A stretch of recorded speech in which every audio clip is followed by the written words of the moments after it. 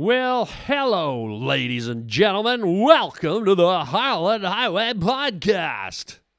Too much? Yeah, I think a little too much. Yeah.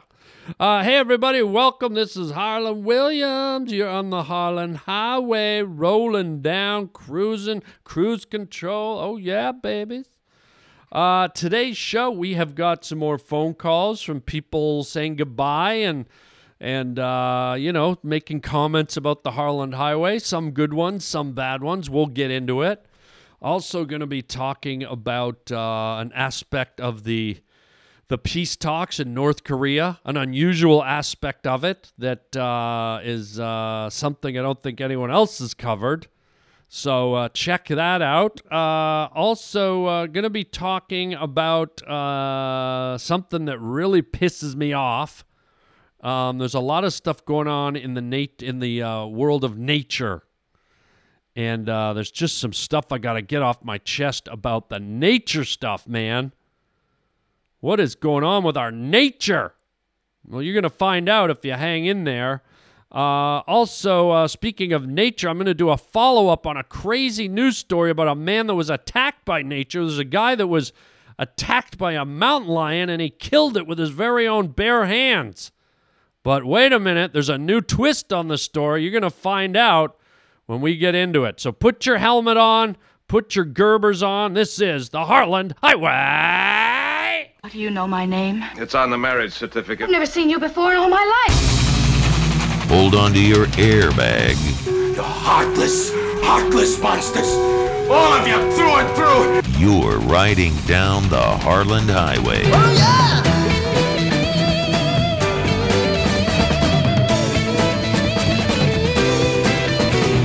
When you see a fallen star, that means a witch has just died. You clumsy idiot. The Harland Highway. All I want is to hear people say something again and to see people moving again.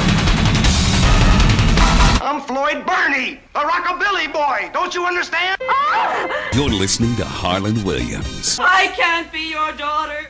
I'm a machine. Man, you've been dead 1,000 years. By George, I think he's got it. You're riding down the Harland Highway with Harland Williams. What's up, Doc? Mister, if you're gonna lose right now. Don't leave me here! Oh, golly, jolly.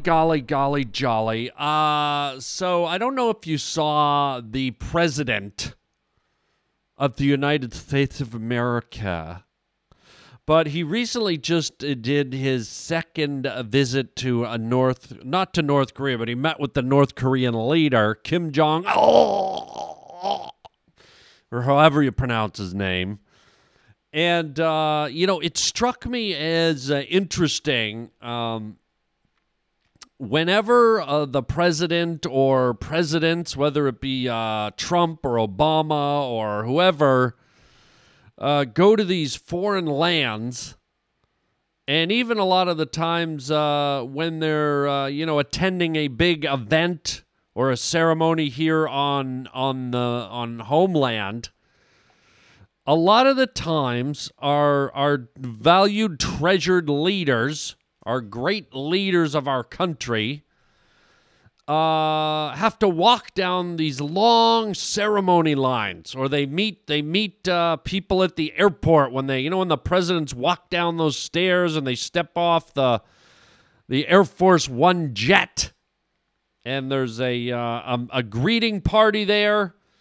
Or they get whisked into the city, and they have a big red carpet that they walk down with the leader of China or the leader of Russia or whoever they happen to be visiting. And I always find it very, kind of a looming threat that there's always soldiers there. They'll have a whole line of like 100 soldiers, and what's scary is they're always holding weapons.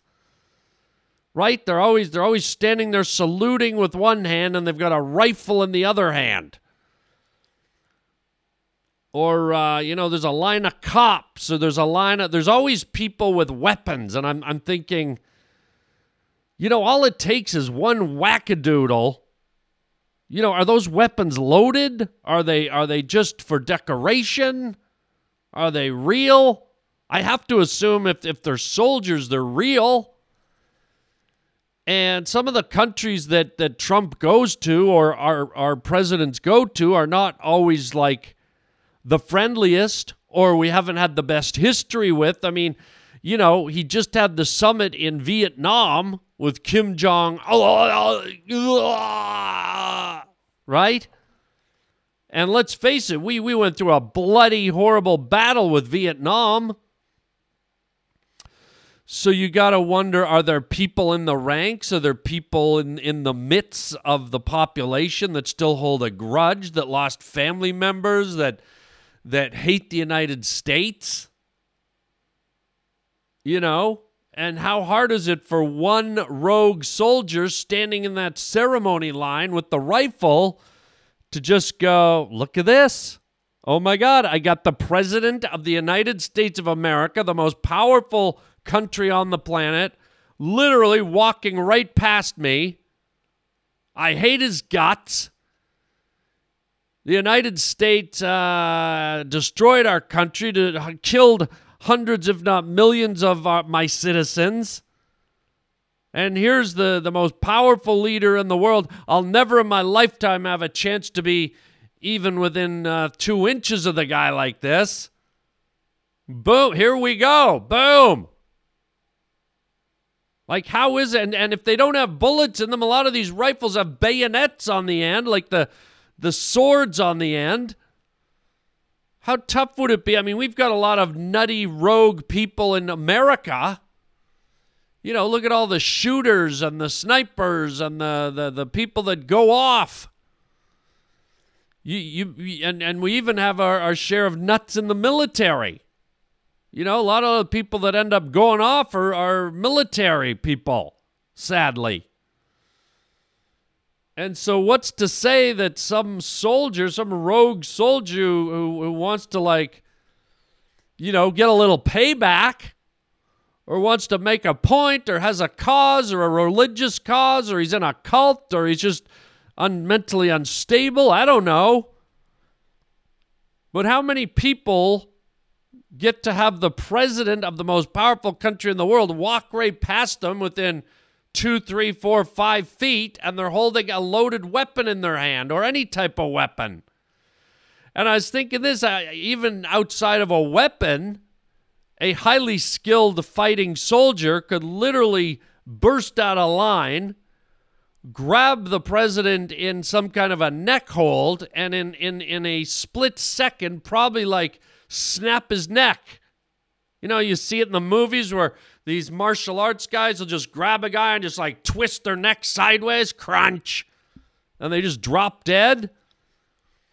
Well, I'm sure a highly skilled, very strong soldier could probably grab anybody, let alone the president, and wrench their neck sideways in a matter of seconds with such force that it snapped the neck and killed the victim. And I'm not trying to give any soldiers or any demented people any ideas, but what my point is, I'm saying, well, why do they put the president in such harm's way? It all seems so glorious and full of praise and ceremonial. Everyone's standing there saluting, and oh my God, there's the president of the United States. In fact, I even thought, what's to stop a world leader from doing it? What's to stop Kim Jong-un from just, in the middle of a handshake? He spent 3 months training with some very, very highly skilled martial arts guys that are trained in the art of how to kill a man with your bare hands. What's to stop Kim Jong from in a split second going from what looks like a warm, friendly handshake to suddenly he's got the president around the neck with his arms and snap? Because one, the president would be so shocked no one would see it coming. And if an assailant knew what they were doing, and by the way, don't laugh, there are forms of martial art that are trained to do this. I forget the name of it. There's a form of martial art that the Israeli army, the soldiers in Israel, are trained to do. It's a very specialized martial art combat style that they use, which is how to train a soldier to kill someone with their bare hands. Just boom. And of course there'll be repercussions. Of course that soldier will be brought up on charges and probably given the death sentence. Or Kim Jong-un will plunge his country into world war or whatever. But the point is, a lot of these people who kill people, they're doing it sometimes just to make a point, to change the course of history, for a cause.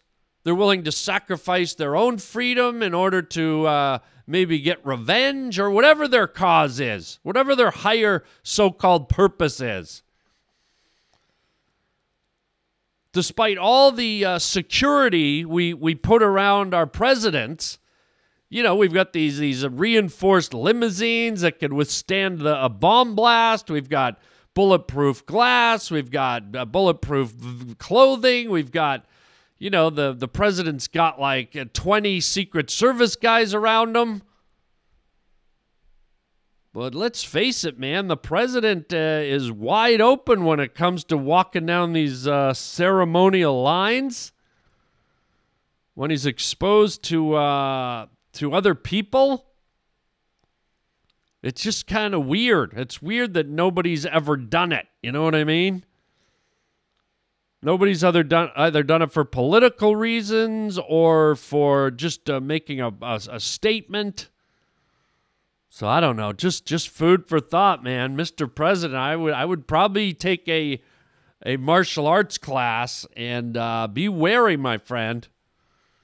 Be on the lookout for one of those, stoic faces on the welcome mat to suddenly turn and lunge. Okay, and speaking of lunging, Roger, I think for the first time we have an update on a crazy news story, right? Yeah, normally I just do crazy news stories and that's it. But play the music. This is weird. We have an update on a recent crazy news story. The Harland Highway. Crazy news stories. That's weird. Wow. That's strange stuff. Okay, so it's rare I do a follow-up story on a crazy news story. In fact, I don't think I've done any. But there's a new twist to one that I talked to you about just a couple of podcasts back. It was a story about a guy who was attacked by a mountain lion in the wild and fought the mountain lion to the death and choked it to death. Here's the story. I'll replay the news clip, and then I'll give you the update on the other side. Play it, Raj. The 5'10", 150-pound man from Colorado, by way of Arkansas, really had no choice but to fight that mountain lion to the death. He has puncture wounds all over his body and more than 20 stitches now in his face. The most amazing thing of all is that he fought off and killed the cougar with only one free hand. The other one was in the jaws of his attacker. It grabbed onto my hand and wrist, and from there it started to claw at my face and neck, and that's when kind of my fear response turned into more of a fight response.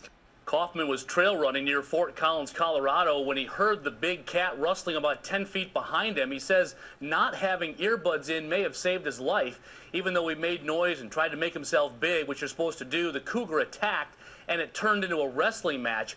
With that one free hand, Kaufman tried to stab the animal in the neck, but the sticks he grabbed kept breaking. Then he was able to pick up a rock and hit the mountain lion in the head. That allowed him to shift his weight and get a foot on the neck. From there, he was able to strangle the mountain lion. And just slowly, after a few minutes, I thought I'd be getting close, and then I'd start thrashing again, and had a few more scratches that resulted from those thrashes at that point. And I'd say another couple of minutes later, it finally stopped moving. Wildlife officials say mountain lion encounters are getting more common as the numbers grow and humans get out in their habitat. Fatalities are rare, but in just the last year, there have been 2 people killed in the Pacific Northwest by cougars, but Kaufman refused to be the third, and now he's a bit of a legend. Well, there you go, and I had talked about it, and I went on and on about how the odds of fighting off a giant mountain lion are astronomical. I mean, if you listen to the podcast I did a few weeks ago, you heard me talking about the strength, the muscle power, the agility. I mean, these things are built to fight, to take down prey larger than themselves. And I thought it was a miracle that this guy was able to take down a mountain lion and kill it and choke it to death. You know, as I said in my last podcast, their necks are really thick. And I even went on to say how I kind of wish that was my fantasy. That would be the way to prove my manhood in life, is that I would be so lucky to beat off to fight off a full-grown mountain lion. The odds of survival. So here's the new update. Here's the new headline for this story. And I was a little bummed about it, but here it is. Are you ready? The updated crazy news story headline is: the mountain lion the Colorado runner killed was a young kitten, officials say. What the hell? So here we go. Let me read you this story. The mountain lion a Colorado runner claimed to have killed in January was a young kitten, according to wildlife officials. Travis Kaufman, 31, strangled and bludgeoned the cat to death up in Colorado in a park. And they say the mountain lion was determined to be around 3 to 4 months old and weighed 24 pounds at the time of its death. I mean, what the hell? 24 pounds? That's like fighting a baby. I mean, that's like fighting a golden retriever puppy. This story just took a weird turn. This guy went from being like the man to like, wait a minute. Kaufman told reporters earlier this month that he engaged in what was just like a wrestling match. When the lion went after it, attacked him while he was out running alone. The cat lunged at him and latched its jaw onto his right wrist. He said he tried to protect his face as the mountain lion clawed at him. Eventually, they both tumbled down a steep slope. He tried to throw sticks at the lion, but they were rotten and breaking. He eventually picked up a large rock and tried to hit the cat in the head with it. He was able to transition his body weight, moving his right leg up towards his wrist, and eventually was able to step on the cat's neck, suffocating it. He said after the incident, he was on a crazy high and began to run towards civilization.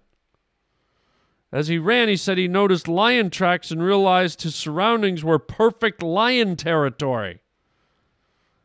He ended up receiving 19 stitches along his left cheek, which is exactly where I wanted a scar from a mountain lion, another 6 inches on the bridge of his nose, and 3 stitches on his wrist where the lion's mouth was.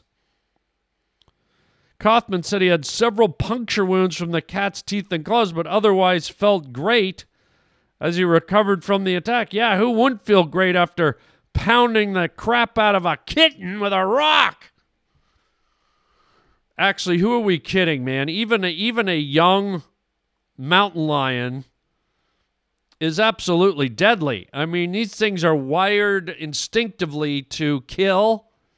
They're wired instinctively to fight, and you know, there's a lot of difference between a domestic pet and a wild animal, okay? Domestic pets are fearful of man. They understand that man's their pack leader.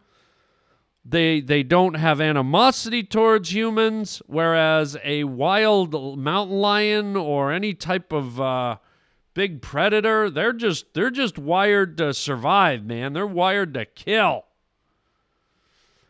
So even though I'm laughing a bit that this was a kitten, a young cat, it's still, I mean, you do not want to mess with a young mountain lion. And there's pictures of this guy, and he has cuts and bite holes all over his body.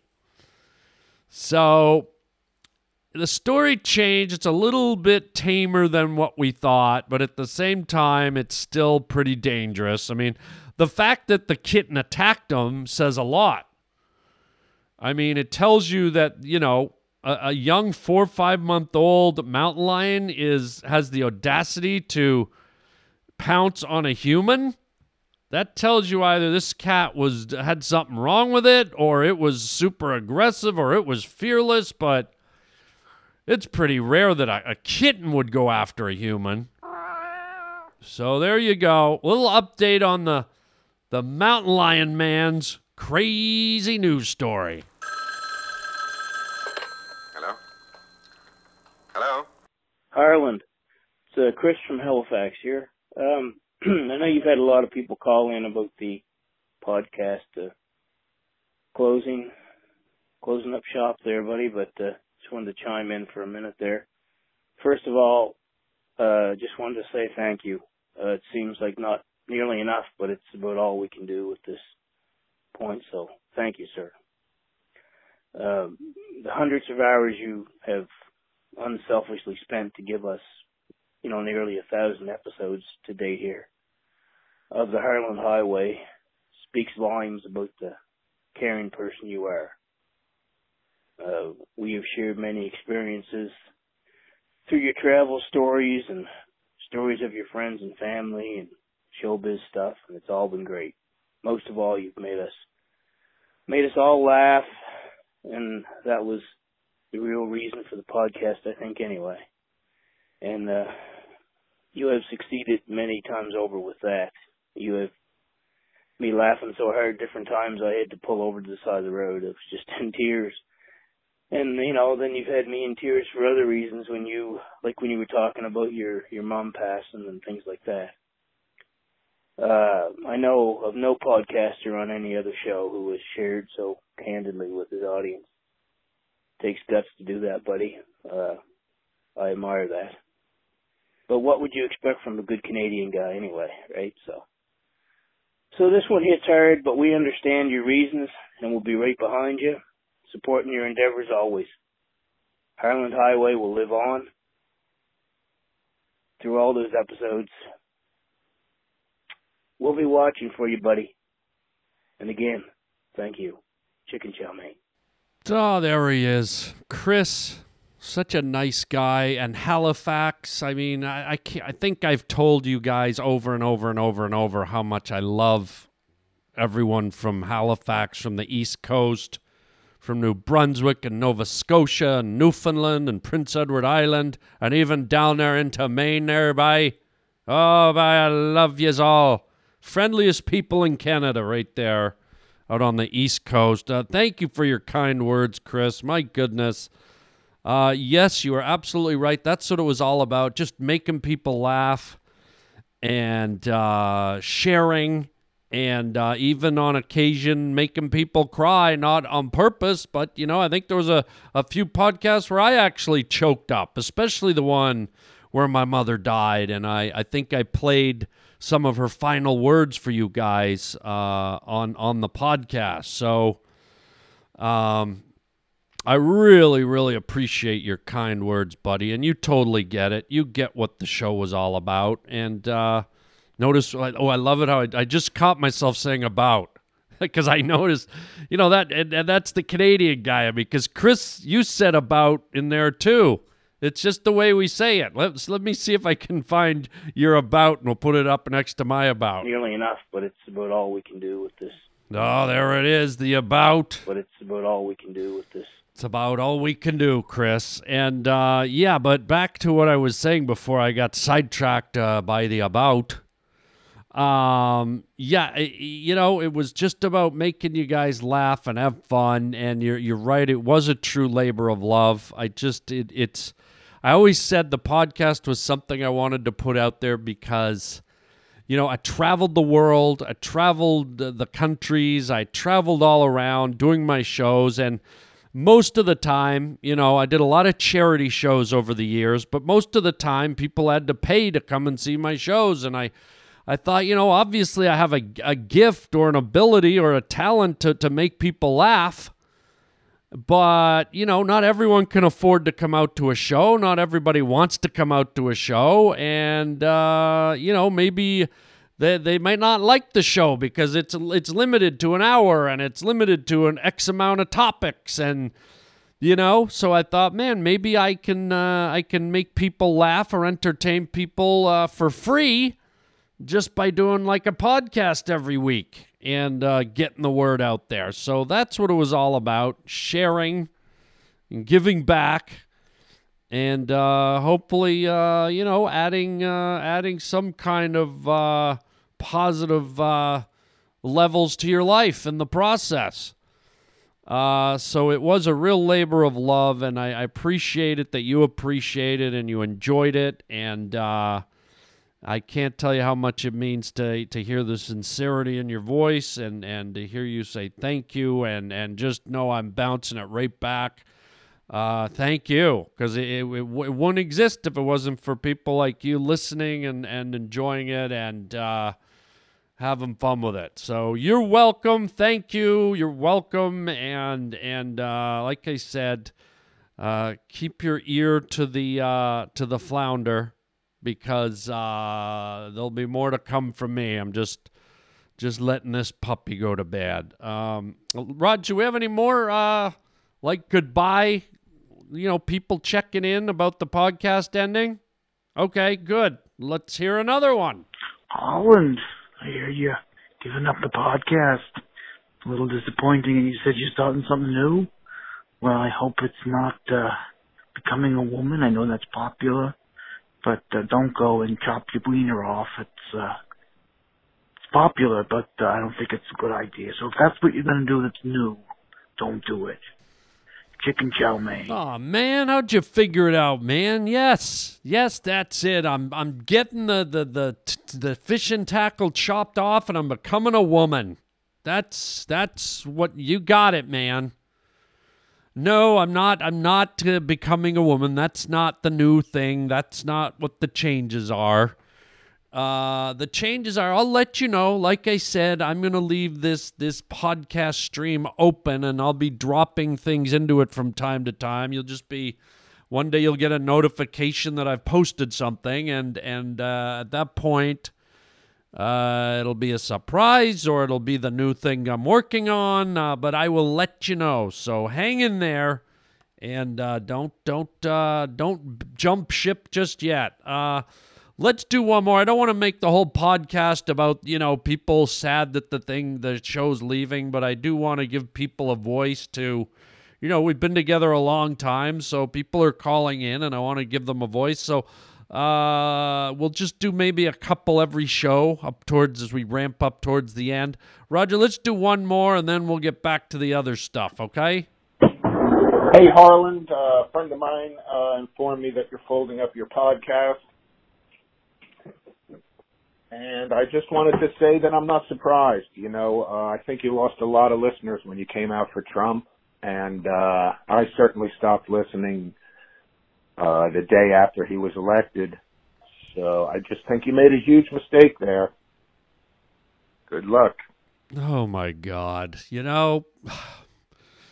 Oh, where do I begin? Where do I begin with this voicemail? You get the good ones, and then you get ones like this that are kind of passive-aggressive and mean-spirited.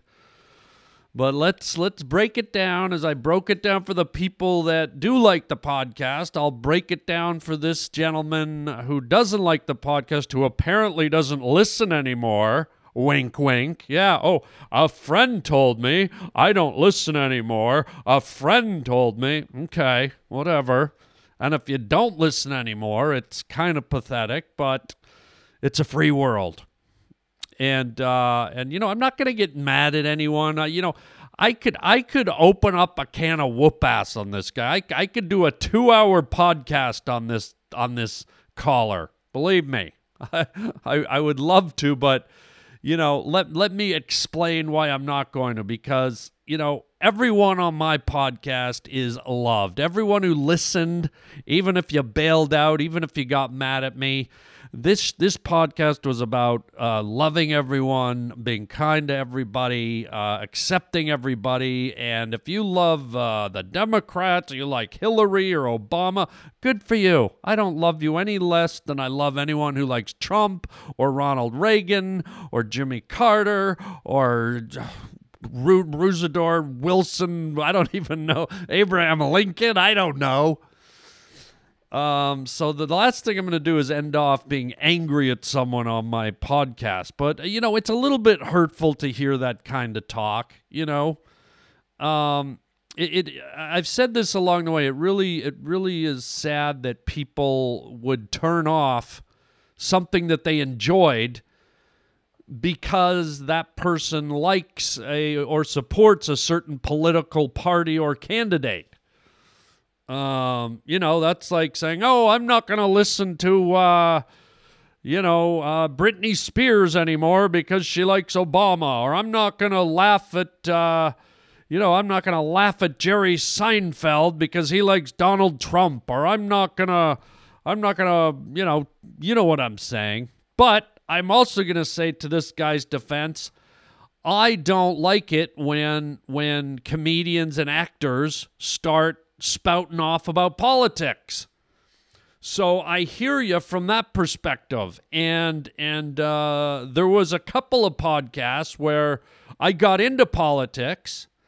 I never told anyone who to support or who to like. I just told people who I supported or who I liked. And I also basically talked about why I thought Donald Trump was going to win the election. I actually called it way before, like the minute he announced, I said, this guy's going to win. I knew he'd win. I bet a lot of people. People had to pay me money and buy me dinners. I called it. And a lot of people obviously loathe and despise Donald Trump, and they loathe and despise anyone who likes him or supports him. But you got to remember, man, anyone can be racist if that's how you want to call them. I could call this caller right now. I could go without any proof or I could go, you know what, dude, you're a racist. Just like that, I could say it. Or I could take something somebody says and twist it around and misinterpret it and suddenly they're a racist. Or, forgetting all that stuff, you can like a politician for anything. This is America. If somebody likes Donald Trump because he has blue eyes, then they're allowed to like Donald Trump and vote for him. They might not know anything about his politics. If someone loves Barack Obama because of his beautiful white smile, then good. They should be allowed to vote for him. They should be allowed to vote for someone because of the shirt they wear or how thick their eyebrows are. You can't condemn people for making decisions. Now, to this caller, whoever he supports, good for him. I'm glad he supports whoever they support, whatever their reasons are. Good for them. I respect it. I'm not going to fight them on it. I'm not going to tell them they're an idiot. Even if I don't like their candidate, I would never tell them that they're a fool, they're an idiot, or, oh, you got it coming, or whatever. Whatever this guy was trying to say to me. But just to set the record straight there, Mr. Know-It-All, you're going to love this. First of all, before I say this, I want to go back to, I did talk about politics maybe, if you totaled it up, okay, we're at 1,000 podcasts almost, right? If you totaled up the amount of times I brought up Trump in a podcast, it was probably maybe 6 times, possibly 10 at the most, okay? So out of 1,000 podcasts, I brought up someone that was very topical, very controversial, very out of the box. He was someone worthy of talking about. And again, I never told you who to endorse or how to be or how to think. I just talked about my feelings about this particular person, this candidate. So for you to shut everything off, something that you enjoyed because I talked about something 6 to 10 times out of 1,000. I just think that's a little short-sighted and narrow-minded, but I also went one step further. You know, some people started complaining that I was talking about Trump, and I heard that, and I was like, you know what? I respect my listeners. I don't want my listeners tuning in and being turned off. I want this to be an enjoyable experience for everybody, right? And so I heard a few people talking about it, and I went, geez, that doesn't sound good. And then I confessed on my podcast. I said, you know, I used to love watching Colbert and Jimmy Kimmel and all these late night guys, but they got so political. They were so into bashing Trump and talking about their politics that I got mad and I turned them off. I don't watch them anymore. And I realized very quickly after about between 6 and 10 podcasts that I was becoming that guy. And after hearing your calls, and after hearing some people not being, I went, you know what? I'm going to put my listeners first and leave the political stuff at the side. Even though I'm just commenting on the politics, I'm not telling anyone how to think. I don't want people having an unpleasant experience. So I put that to the side. But then this gentleman comes along and kind of, you know, in a mean-spirited, sort of bitter way, he's kind of like, well, you shouldn't have talked about Trump. Gee, no surprise your podcast is failing. Good luck. Well, it's not. It has nothing to do with that. Okay? I'm stopping my podcast for the reasons I said, that I've kind of exhausted it. I've done it for a long time, and I want to move on to some other greener pastures. But this is something that you might find interesting, and this is 100% true, okay? When I did do those Trump-themed podcasts, like I said, I didn't do many, but with every podcast, I track the numbers. I can see how many people are listening. I can even see what states. I can even see what part of the world. If 5 people are listening to the podcast in Taiwan, I can see that, okay? So here you go saying I probably lost all my listeners when I started talking about Trump those very few times. Well, here's the news flash, and this is 100% true. My numbers on the podcast went through the roof. They more than quadrupled. I got the highest numbers I've ever had. People started tuning in like crazy. And that's not any BS. That's 100% real. I actually had some conversations with some good friends. I said, oh my God, I did a couple of podcasts where I started talking about Donald Trump, and my listenership went through the roof. And I said to my friends, I said, maybe I should be the Donald Trump podcast guy. I mean, look at these numbers. I mean, there's something to this. I could start growing and growing and getting bigger and bigger. And before I even let those sentences dry on my lips, I said, no way. I said, hey, I don't want to be that guy. I don't want to do a political podcast. I don't want to be talking about Donald Trump. I wanted to talk to him, you know, intermittently. I wanted to talk about him intermittently the way I do every other topic on my show, but there's no way I want to be a daily, forum for Donald Trump or any political party. That's not who I am. So, in answer to your question, sir, yeah, if I wanted to raise my numbers, I could be talking about Trump every day, and I'd probably be climbing. But that's not what this podcast is. This podcast was about variety and sharing ideas and talking about different topics. And to be honest, Donald Trump was just a topic. You have to admit, he brings the passion out in people. People love him or hate him, and he was such an enigma, an anomaly in the political landscape that I had to talk about him the same way I talk about other hot topics throughout the years on my podcast.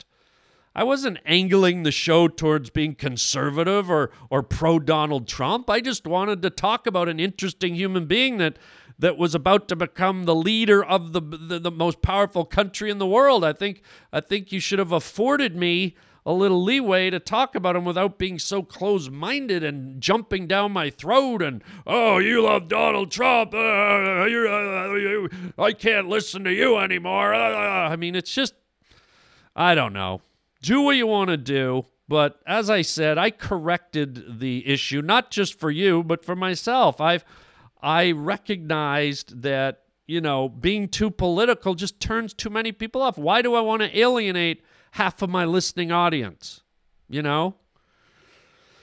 And so to my friend who left the voicemail, I'm sorry you left. I kind of think you didn't really left. I've had a few people say that, I'm not listening anymore. But then I always get kind of phone calls from them, and they always say, a friend told me, or somehow I heard. But I think you're still listening. I hope you are. I hope you can shut off your political bias and just enjoy what I'm doing for you. But maybe you can't. And like I said, I'm not going to be bitter at you. I think there's too much bitterness, and the tone of your voicemail was kind of mean-spirited, And it's like I've done years and years and years of this, to kind of put a smile on your face, and then at the end of it, you kind of drop that little, mean-spirited voicemail on me, and it's like, dude, if that's the way you want to be, you're just feeding into all the anger in the world and in this country. But I'm not going there, bro. I love you just as much as I love every other caller and everyone that's ever listened to my show or called in. I love you to the max. I don't care what your religion, your political beliefs, your gender, your sexual preference. I don't care any of it, man. You're all loved here on the Harland Highway. So there you go, buddy. I hope that gives you some perspective on your voicemail, and that I could have done way better numbers had I decided to be a full-on pro-Trump podcast. Believe me, I was astonished. I was like, what the hell's happening? And then I looked and I realized, oh my God, my numbers are going through the roof because I'm talking about Donald Trump. But did I go for it? Did I get sucked in by the greed and the numbers and the opportunity and the trends? Nope. I went the exact opposite way and I shut it down, brother. So I hope you'll give me some kudos for that, my friend. I tried to make it a safe, a comfortable place for you where you didn't have to, go away and shut me off. But maybe you're just so perturbed that I even like or voted for Donald Trump, that's enough for you to just, I don't care what that guy does. I can't like him. He doesn't agree with me, so screw him. I'm shutting him out. I don't know. It sounds like you might have done that, but again, I never believed that my friend told me. So there you go. I'm not going to be mad. Godspeed. And for what it's worth, thank you for the time that you did put in and listen. And I hope I brought something to your life that didn't make you angry or upset and made you smile and made you laugh and brought a little joy in your life. If since you left my podcast, I hope you leave with a good feeling in your heart and not bitterness or angriness. Okay, there you go. So, this stuff, it's such an interesting time we live in, man. Very interesting times. But I won't go into that. Let's just move on. Love everybody, and let's shut the phone line down for now, Raj, and we'll listen to some more another time. But let's get back into the podcast, shall we? Don't piss me off. This is Harland Williams. And you're really pissing me off. You're starting to piss me off, you little piglet son of a bitch. You pissed me off. Shut up! You're pissing me off! These fucking assholes, these fucking assholes! The fuck is their problem, man? Oh yeah. This is probably a good time for this segment, Roger, because I did get a little fired up with our last phone message, but this isn't about that. This is about something that really pisses me. As you know, I'm a nature lover, right? I love me some nature. I love the outdoors. I like the critters. I like the animals. And as humans become more and more in terms of population, I think we're up over 7.5 billion and climbing. And as we need more and more area to house the humans and raise agriculture for the humans, we're encroaching more and more and more on wild lands. And this includes North America, Africa, India, China, all over the world, man. We're stripping forests, we're clearing plains, we're mining mountains, we're draining lakes, who knows what we're doing, right?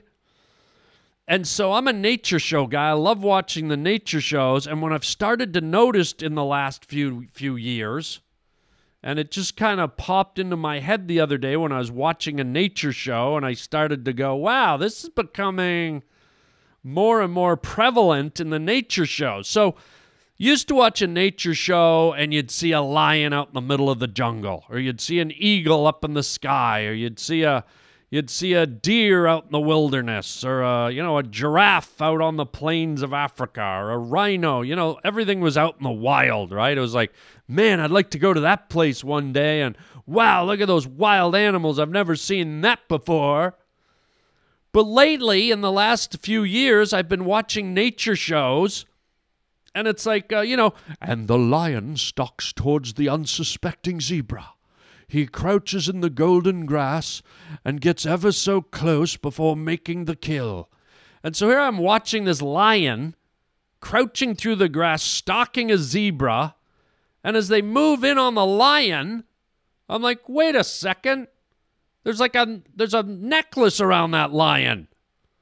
And sure enough, there's a big leather necklace with a radio transmitter on it. And I'm like, what, really? Like, out of all is that how few lions we have left? The pickings are that slim that you're gonna follow a tagged lion? And I'm gonna see a wild lion tracking a giraffe through the wilderness with a man-made leather necklace on, with a radio antenna sticking out of it? What the hell am I watching? Is that a robot? Is it a lion that went to the fashion mall and got a turtleneck sweater? What the talk about taking you out of it. You can't film wild animals and they're wearing things that humans made for them. What's next? A cheetah with Nikes? And there goes the cheetah running through the grass at 60 miles an hour, and it looks like he's just abandoned his sponsorship with Reebok and he's sporting brand new Nike Yeezys, or whatever the hell they're called. Good Lord. It's just like, it made me sad. And then I saw another nature show where I'm seeing the endangered black rhino. There's only 17 left on the planet. And here's this beautiful rhino, and just out of focus in the background, he's walking through a field, and way in the background I can see like high-rises sticking up. And here comes some giraffes, and there's some apartment buildings way in the background. I'm like, what the? They couldn't find a piece of real estate where there isn't any signs of humankind? What the hell's happening? And then I just watched a brand new one just the other night. I watched a special where that they found the rare tigers of India. There's only 700 tigers left in India. And I'm watching, I'm going, oh, this will be good. And out of the 15 minutes of footage, 11 of it is wild tigers walking down a dirt road with tire tread marks all over it. And I'm like, boy, those tigers sure put in a hard day in the bush walking right down the middle of the dirt road. Hopefully they don't have to get out of the way when the traffic comes by. Aren't tigers supposed to be one of the most elusive, endangered creatures on the planet? It's like God shone a light on you if you ever saw one. And here they are sauntering down the dirt road in between the Land Rover tracks and the Humvee tracks. Whoops, a kitty just stepped in an oil spill. Whoops-a-daisy. I mean, it's just sad, dude. And there's the jungle on either side, but, you know, the tigers are like, screw the jungle. Well, I'm going to step on thorns. I might get stung by a hornet. I'll just take this road that goes into Bangladesh. How about that? Maybe I'll make my way into Bollywood and get in the movies. Tiger cat. You know, I don't know what the hell, man. And then I swear to God, just earlier today, this is what triggered it, man. I'm like, enough. I'm watching a National Geographic special, right, on the Grand Canyon. They go, the National Geographic Grand Canyon. The Grand Canyon has seen the return of one of the rarest birds in North America. They are the bird with the largest wingspan of any bird in North America, the California condor. And I see this giant, majestic bird that was on the edge of extinction. There was only like 53 of them left. And they captured them all, and they put them in incubators, and they brought them back. Now there's like something like, you know, I don't know, 600 or something. And there's this beautiful bird, and it kind of flies up on the cliff and starts going towards its nest. And I'm like, what the hell is that? And right there on its wings, it's got huge numbers on each wing. 57, it says. And I'm like, what the hell? And I guess, and to make sure we know which bird is which, they've actually painted numbers on each of the specimens so that conservationists and naturalists can know exactly what they're looking at. And I'm like, what the hell? Why don't you just put the Delta logo on the back, or American Airlines, or Hawaiian Airlines, or Aer Lingus, something? I mean, why don't we just start sponsoring wildlife, right? Oh, and here comes the JetBlue California Condor in for a landing. And what a beautiful landing. Free television and snacks served in the comfort of your seat. I mean, are you serious? We're going to start seeing wild birds flying around with numbers painted. And they weren't small numbers. This was like a big... I thought the thing was wearing a football jersey, man. I thought I was watching Tom Brady land on the edge of a cliff. Rah! Rah! Go long, go long. Ah! Ah! I mean, what the hell is happening, man? This is just not a good sign. Because nature photographers, man, they do get off the beaten track. They get out there, right? And then I watched this other, the BBC put out a beautiful nature. These are the most elusive animals in all of Africa. The wild dogs. There's only 43 wild packs left of the wild dogs, rarely seen. And I'm like, oh, wow. So I watched this hour-long documentary on the wild dogs of Africa, right? Incredible predators, very intricate pack society, violent, rugged, very skilled hunters. And they go on and on about how there's so few left and they're hard to track and everything. And then, at the end of the show, they decide to show like a little 4-minute, the making of the wild dogs of Africa. And I'm like, okay, this will be good. So then they show it, and it's like, here's these guys sitting around on Land Rovers, like, big Land Rover Jeeps, filming these dogs, these wild dogs. And there's like 4 Jeeps around them, and the dogs are just laying right beside them. They've lost all fear of humans. So much for the elusive, hard-to-find wild dogs.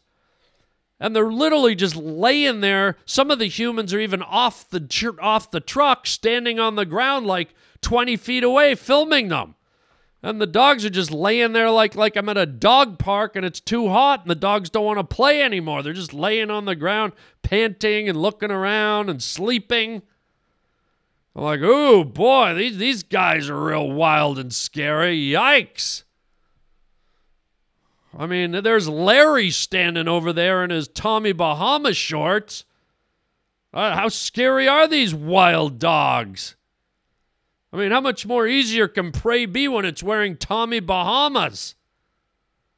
That's got to be easier than taking down a wild zebra, doesn't it? But no, these wild dogs are real wild. They're laying there just snoozing, paws up in the air, looking around, la-di-da, la-la-la. Hey, look at this, guys. We got our own special, finally. You know, everyone on Netflix is getting a special. It's about time we got one. We're wild dogs. Woohoo! Oh, man, it's just a sad state of affairs. It's sad on so many levels. It's sad that we're at a point in human history and the evolution of this planet that we have to interfere with animals and tag them and number them and monitor them and count their numbers, and there's so few left. We've destroyed them. We've obliterated them. We've ruined their habitat. We've killed their hunting grounds. They're all on the brink of disappearing. And our solution is to, fit them with numbers and collars and apparatus and what kind of wild... Why don't we just go look at them in a zoo, man? Can we even use the word wild anymore? How about just, there's a lion out there in somebody's backyard. It used to be the wild years ago, and, there was actually land and there was actually a lot of lions, but now it's just, they're in somebody's backyard. I mean, it's just sad on that level. And then it's just sad that we're everything's just like shrinking and dying, and we're moving in on them, and it's like, how much longer do they have? Just tragic. And on the theme of this, a number of years back, I talked very strongly about a podcast that I did. You'd have to go back through the archives, but I talked about, and I went on a little mission for a while. There was a movie that came out years ago called Sharkwater, and if you can find it on Netflix or HBO or Apple TV or Amazon Prime, I don't know where it is, but if you want to see a really illuminating and sad and important documentary, Sharkwater is a fantastic documentary about the plight of sharks, all the sharks in the world, in all the oceans of the world, and how they are being eradicated and destroyed and harvested for human consumption. Get your head around this number, okay? Have you ever try and think of 100 million of something. Imagine trying to count 100 million pennies. Imagine going and sitting on the edge of the highway and counting 100 million cars, or going into a field and counting 100 million blades of grass, okay? So when you see Sharkwater, you are going to be sick to your stomach. They are killing over 100 million sharks a year. 100 million sharks a year are being taken from the ecosystem. Top predators that pretty much police the balance of the ecosystem in the ocean. And what's really great about this Sharkwater documentary is it talks about not only the harvesting of these sharks and the complete cruelty of it and the obliteration of these sharks, but it talks about how them being the apex predators of the ocean, when they go, then of course other species will start to become overabundant. And this will throw off the balance of everything in the ocean and the droppings and the bacteria and the oxygen levels in the ocean and the choking of the plants that create the oxygen in the ocean and blah, blah, blah, right down the line to where when the sharks go, the ocean goes. And when the ocean goes, humans go. And nobody gives a flying fuck, They really don't. Nobody cares. Oh, the sharks are being killed. 100 million? Okay. Well, okay, and? It's just so... We are sad and pathetic, us humans. We really are. We walk around in our nice clothes and our nice cars and our fancy cell phones, and we give to charities, and we help our neighbors, and we do all these wonderful things, but it's all a big illusion. You know, if you destroy nature, if you cut it down so it can't recover, all the fancy good deeds you do and all the money you make and all the nice little things you do for the community, they don't mean jack.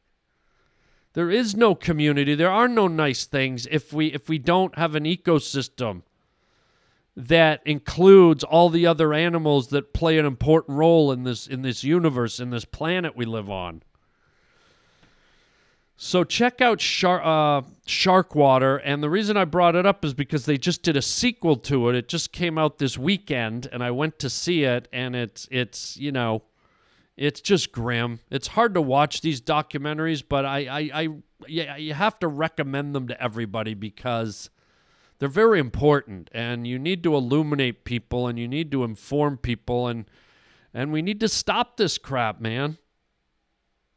It's you know, you can only sit back and look at it and go, that's somebody else's problem, or that doesn't affect me. You know? It was funny, the person I went to the movie with said exactly that. I said, what do you think? And they're like, that doesn't affect me. What do I care? What do I care if a bunch of sharks die? And I was just like, oh boy, wow. And that's the mentality of most people, you know? And here I am inside. It's like paining me. It's like I want to cry. I'm hurting inside when I see the sharks getting slaughtered. I just it affects me. It's like little knives going into me. And when I did my last podcast about years ago, I started this whole campaign, and I asked everybody not to buy shark fin soup, and I started sending letters to Chinese restaurants. I started looking up restaurants that serve shark fin soup, and I asked people to, you know, donate to the Sharkwater Foundation and blah. But I'll let you decide. I hope you can watch it and realize, wow, there's something there that needs to be addressed. So check it out. It's called Sharkwater.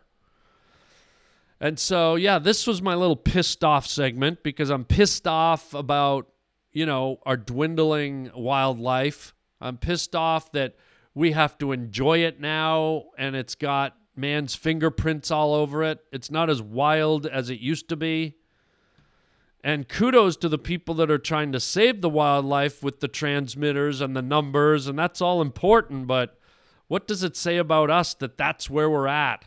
In order to see wild animals, we've got to see them with human fingerprints all over them. It's just sad. Oh, weird. This podcast, an interesting podcast. This one didn't have. I just realized it wasn't loaded with comedy. It was more like talking points today. But that's that again. That goes back to what I was saying to the gentleman earlier about my podcast. It just, you never know where it was going to go. And sometimes you do hit hot topics that I like to discuss. And that was part of the whole journey of the Harland Highway. So again, I hope you got something out of it today. And again, I want to stress you're all loved. Even the guy that gave me a hard time. I love you, buddy. Not ashamed to say it. I'm glad you were along for the ride for whatever amount of time you were around. And that's it. We're going to leave it there, everybody. Let's see. Am I doing any stand-up comedy gigs? Yeah, come to my stand-up comedy gig and I'll do this. I'll just ramble on about wildlife and Donald Trump and yeah. No, I won't. Looks like I'll be in San Diego, everybody, March 14th. 14, 15, 16, San Diego, California, at a place called the American Comedy Co. right downtown. Beautiful comedy club, very intimate. Please come down and enjoy the show. And then the following weekend, I'll be over in Hartford, Connecticut area. There's a casino called the Mohegan Sun. It's nestled in the hills. That's why I say area. It's kind of outside of Hartford. And it's out in the woods. It's a beautiful Indian casino. And it's called the Mohegan Sun. And the comedy club inside is called Comics with an X. Comix, Comics. And come on out and catch the show. I think you'll really like it. So all my comedy dates are posted on my website, harlanwilliams.com. Please go. Get your tickets in advance and enjoy the show. So that's it for today. You can write me at harlanwilliams.com as well. There's also a phone number there if you want to get any last comments in before we shut her down in a few months. You can leave me a voicemail still. That's it for today. Thank you for being here, and I mean that to everybody. You know who I'm talking about. And until next time, chicken chow mein, baby. So I just think you made a huge mistake there. Good luck.